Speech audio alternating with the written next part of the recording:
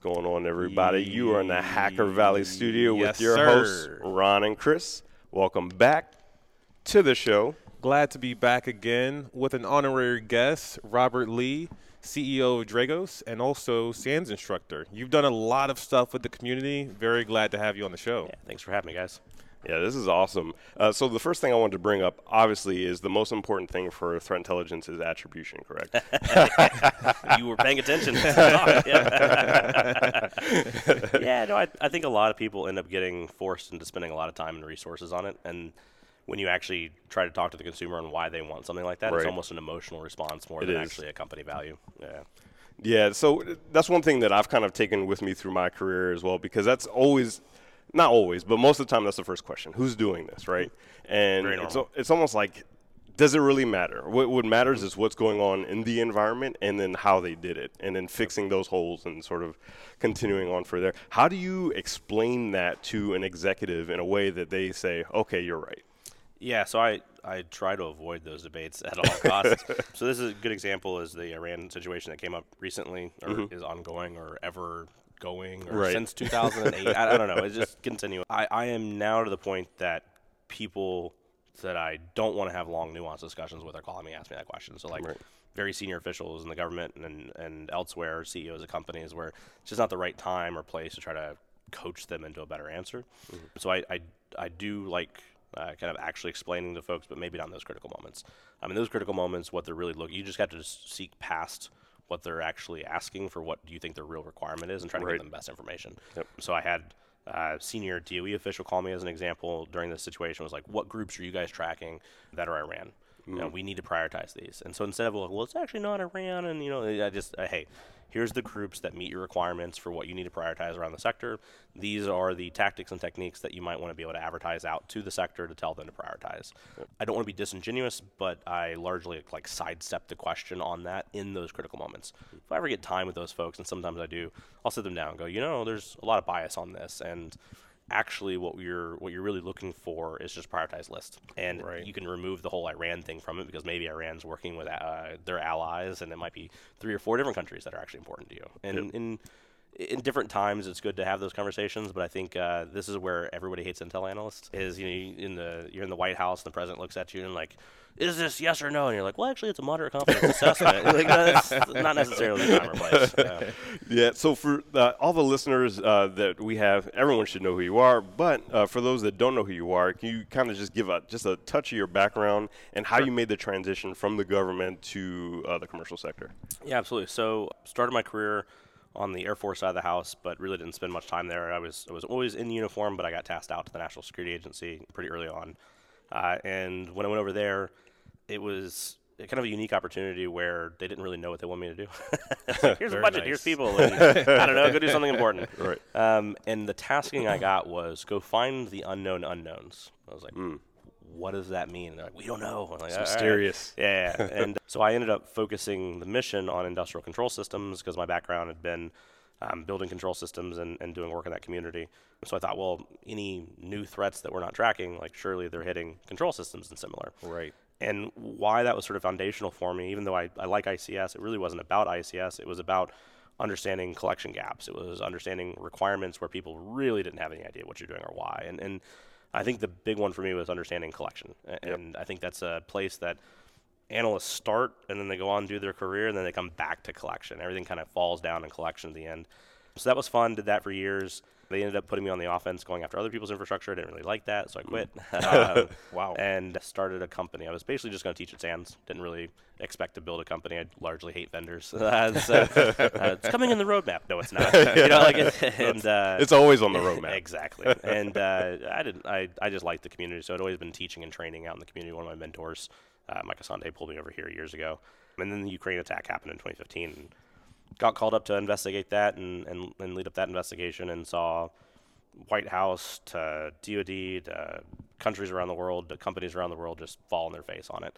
And I was like, oh, okay, well, we need to do something. And so then I started the company. But other than that, I teach the ICS 515 class here at SANS. I wrote it on monitoring and incident response in ICS, and then wrote the 578 class, or the Intel class here. Yeah, it's awesome. Wow. So that's kind of a pretty cool start, especially dealing with ICS systems.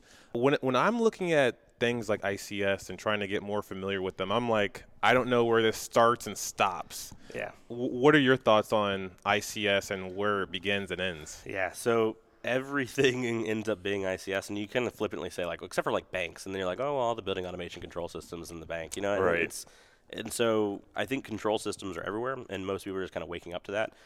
But I do look at it as those purpose-built systems that are impacting, like, physics. Like, when I see folks in the InfoSec community talk about ICS, it's almost like, oh yeah, well those are those things that are running Windows XP, and it's like, no, we've got like Windows 10 guys. Like it's not like we're backwards. There's some Windows XP out there, but I can point to NSA networks that have XP on it. You know, like Right. that's not the differentiation.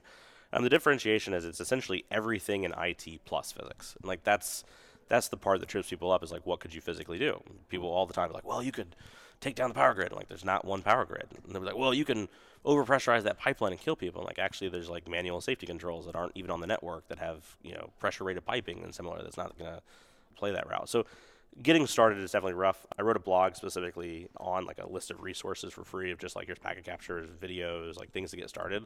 But it's still rough for folks. And Right. it's like a really cool field that a lot of people want to get into, but it's hard and it's just hard to get access to the equipment and similar. So what I usually recommend to folks is learn the language. And you can do that with the blog as an example of what is a PLC? Like how does a wastewater treatment facility process work? Like just learn the language, then go try to show up to a co-op, municipality, local infrastructure site of some sort and say, hey, look, I'm here from the internet and I'm here to help, kind of thing. And try to get involved in like the local community, figure out areas that you can. Most of those folks, especially at the small infrastructure sites, are tasked for resources and they would love to have people volunteer on the weekend or, hey, I can come do your annual pen test for you and, I'll get involved and you teach me more about ICS and I'll teach you more about networking. And I find that that's an effective route. The probably most effective route is to move into one of those infrastructure companies. Right.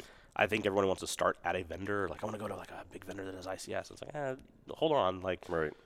go cut your teeth in the power company. Go cut your teeth in the manufacturing company. You're going to be able to learn way more and sort of in doing that.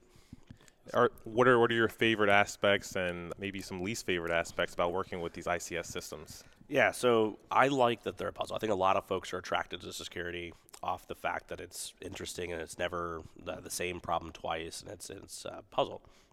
And so I love the fact that when you're looking at every single different plant or environment you're going into, especially because you're concerned about the physics side of it, it's all different. Sure, it might be a Windows-based human-machine interface that you're looking at. Maybe there's a Honeywell Experion system over there that you've seen a million times, but the specific implementation and integration into this environment with what it's doing is completely unique on the planet. And that offers a lot of opportunity to kind of explore and have good thought processes. When you look at Intel and incident response, there's not some magic difference because it's ICS. There's different considerations. You got to be careful in those environments. But it's also just the fact that every single challenge is sort of fleshing out some new analytical thought process or idea that you have and some way to approach the problem that you've never considered before. So that's probably one of my favorite aspects. That and the community is awesome. Yes. There's a lot of InfoSec drama. I have been exposed to plenty of it, and I really don't care for it. I generally think we're all on the same side. Hopefully. Yeah. I think so. I see like these red teamers and stuff and blue teamers. Like, I'm blue team, I'm red team. Like, you're all blue team. Like, unless you've taken down like foreign infrastructure of some sort. Like, don't call me. Like, you're a blue team. This is awesome. You're doing great work. Or the OST debate that happened of like the great OST debate of 2019 of offensive security tools are bad and they hurt people, which is just like a thinly layered like vulnerability disclosure debate. It's like I don't care. I just don't want to deal with that. And in the ICS security community, we largely don't have that. There's some personalities, but it's a generally small community. We're all wanting like our infrastructure in our local towns to like be taken care of. Like it's real brass tacks on let's just try to do something good. Mm-hmm. Probably the least, if I'm being super petty, the thing that I dislike the most is that it's extremely interesting. And so we're seeing folks come into the field, which is awesome, but there's this natural tendency to want to be an expert right when you walk in the door instead of just like coming to learn. And so I'll be sitting on panels and I'll have like Secretary Chertoff on one side of me or whatever, which is great. He's individual that knows a lot from his time at DHS, and on my left side will be like an ICS security expert, and we'll be talking as if it's the same. And and again, this sounds very, very petty, but like you look at the person's background and they were like a CMO at Intel the last job. It's like, what are you doing? Like you're not, what are you advising people on with infrastructure? So it's become very flashy, I think, and we got to be careful of that. Right. So we've all been in the like intelligence arena for a long time, and I've seen a lot of changes, but I've also seen things that haven't changed that much and need to change. What would you say has been the most growth in the threat intelligence space, and what is something that people just cannot get a handle on and we need to really push forward with?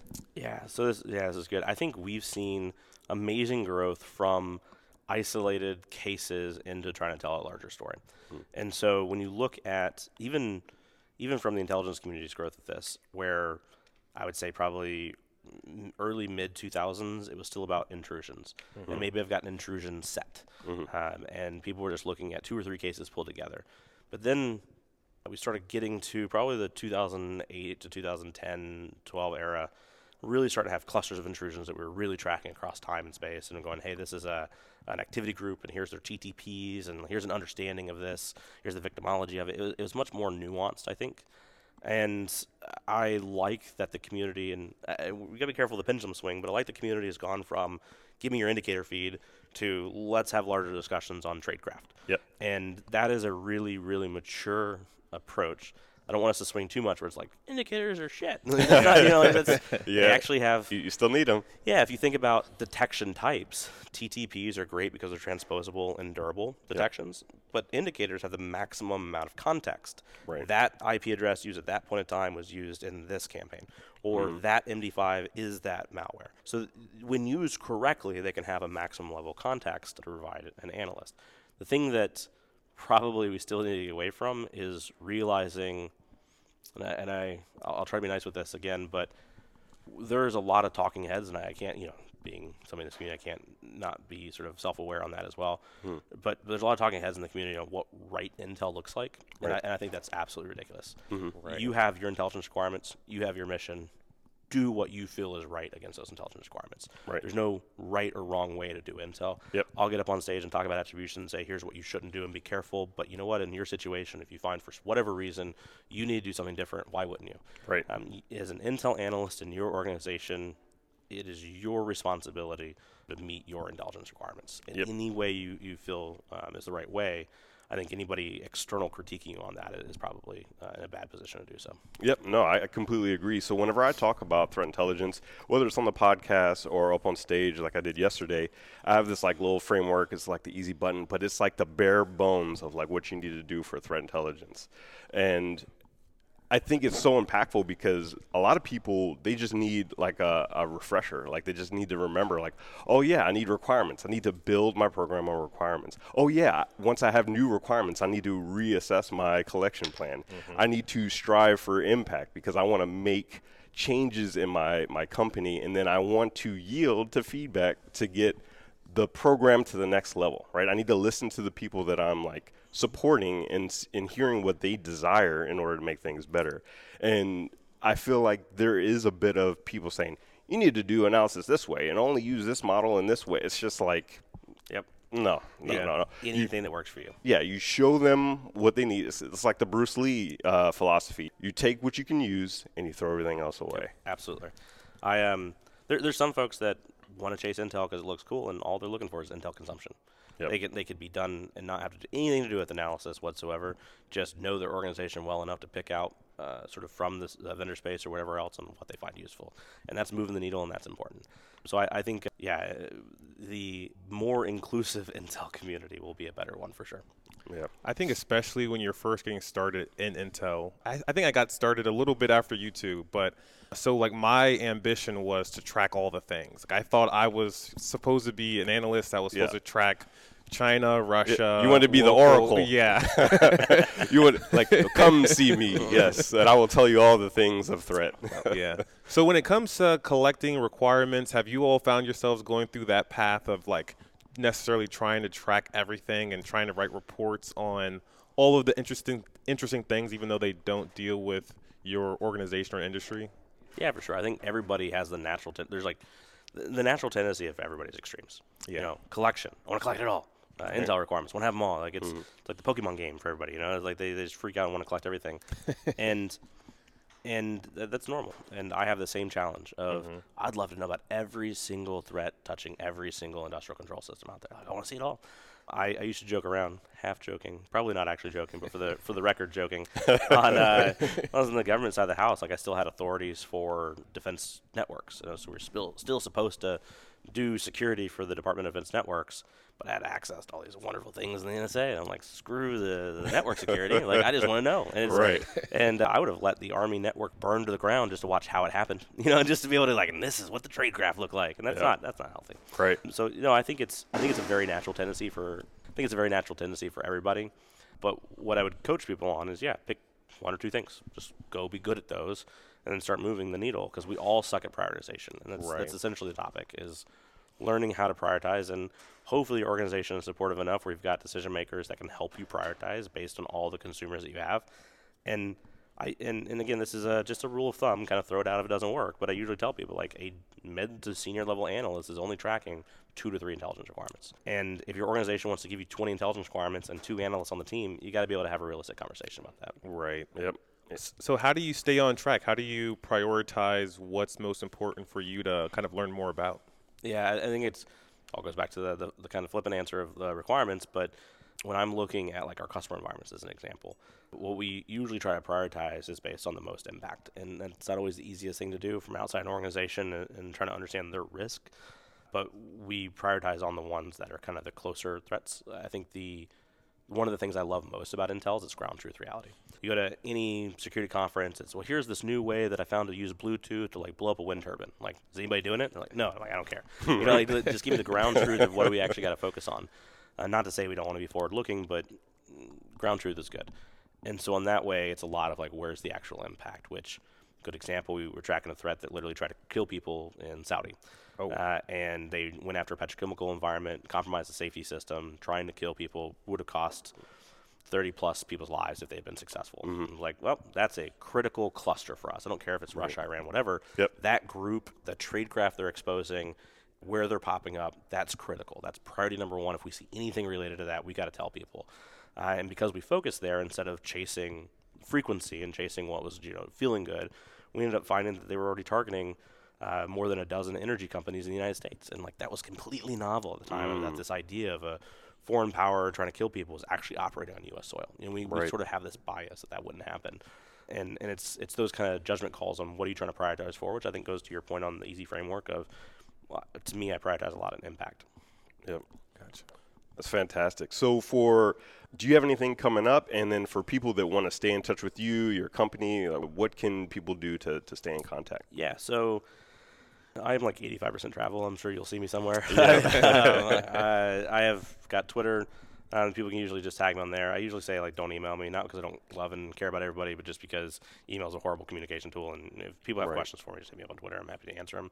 From a Dragos perspective, we try to do a lot of community kind of growth things. For us specifically, if we're going to be successful, like, be around for a long time, try to put a dent in this problem, the community's got to grow with us. And so you'll usually see my folks out at conferences and similar, and we do like an ICS roadshow. So for the folks that are trying to get involved in ICS, have no idea where to get started, we literally just like plop down in cities, and there's usually 8 to 12 of them a year, where we have an industrial range we bring with us and just teach people. You don't have to be a client or a prospect, or you can just be a random person, college kid or something, anything. Just come learn about ICS and get excited about the world around you. So that's usually where you can find us. Excellent. Awesome. Fantastic. Rob, from the bottom of our hearts, thank you for taking the time. This is awesome. Great conversation. Yes. And we'll see everybody next time. Yeah, thanks, y'all.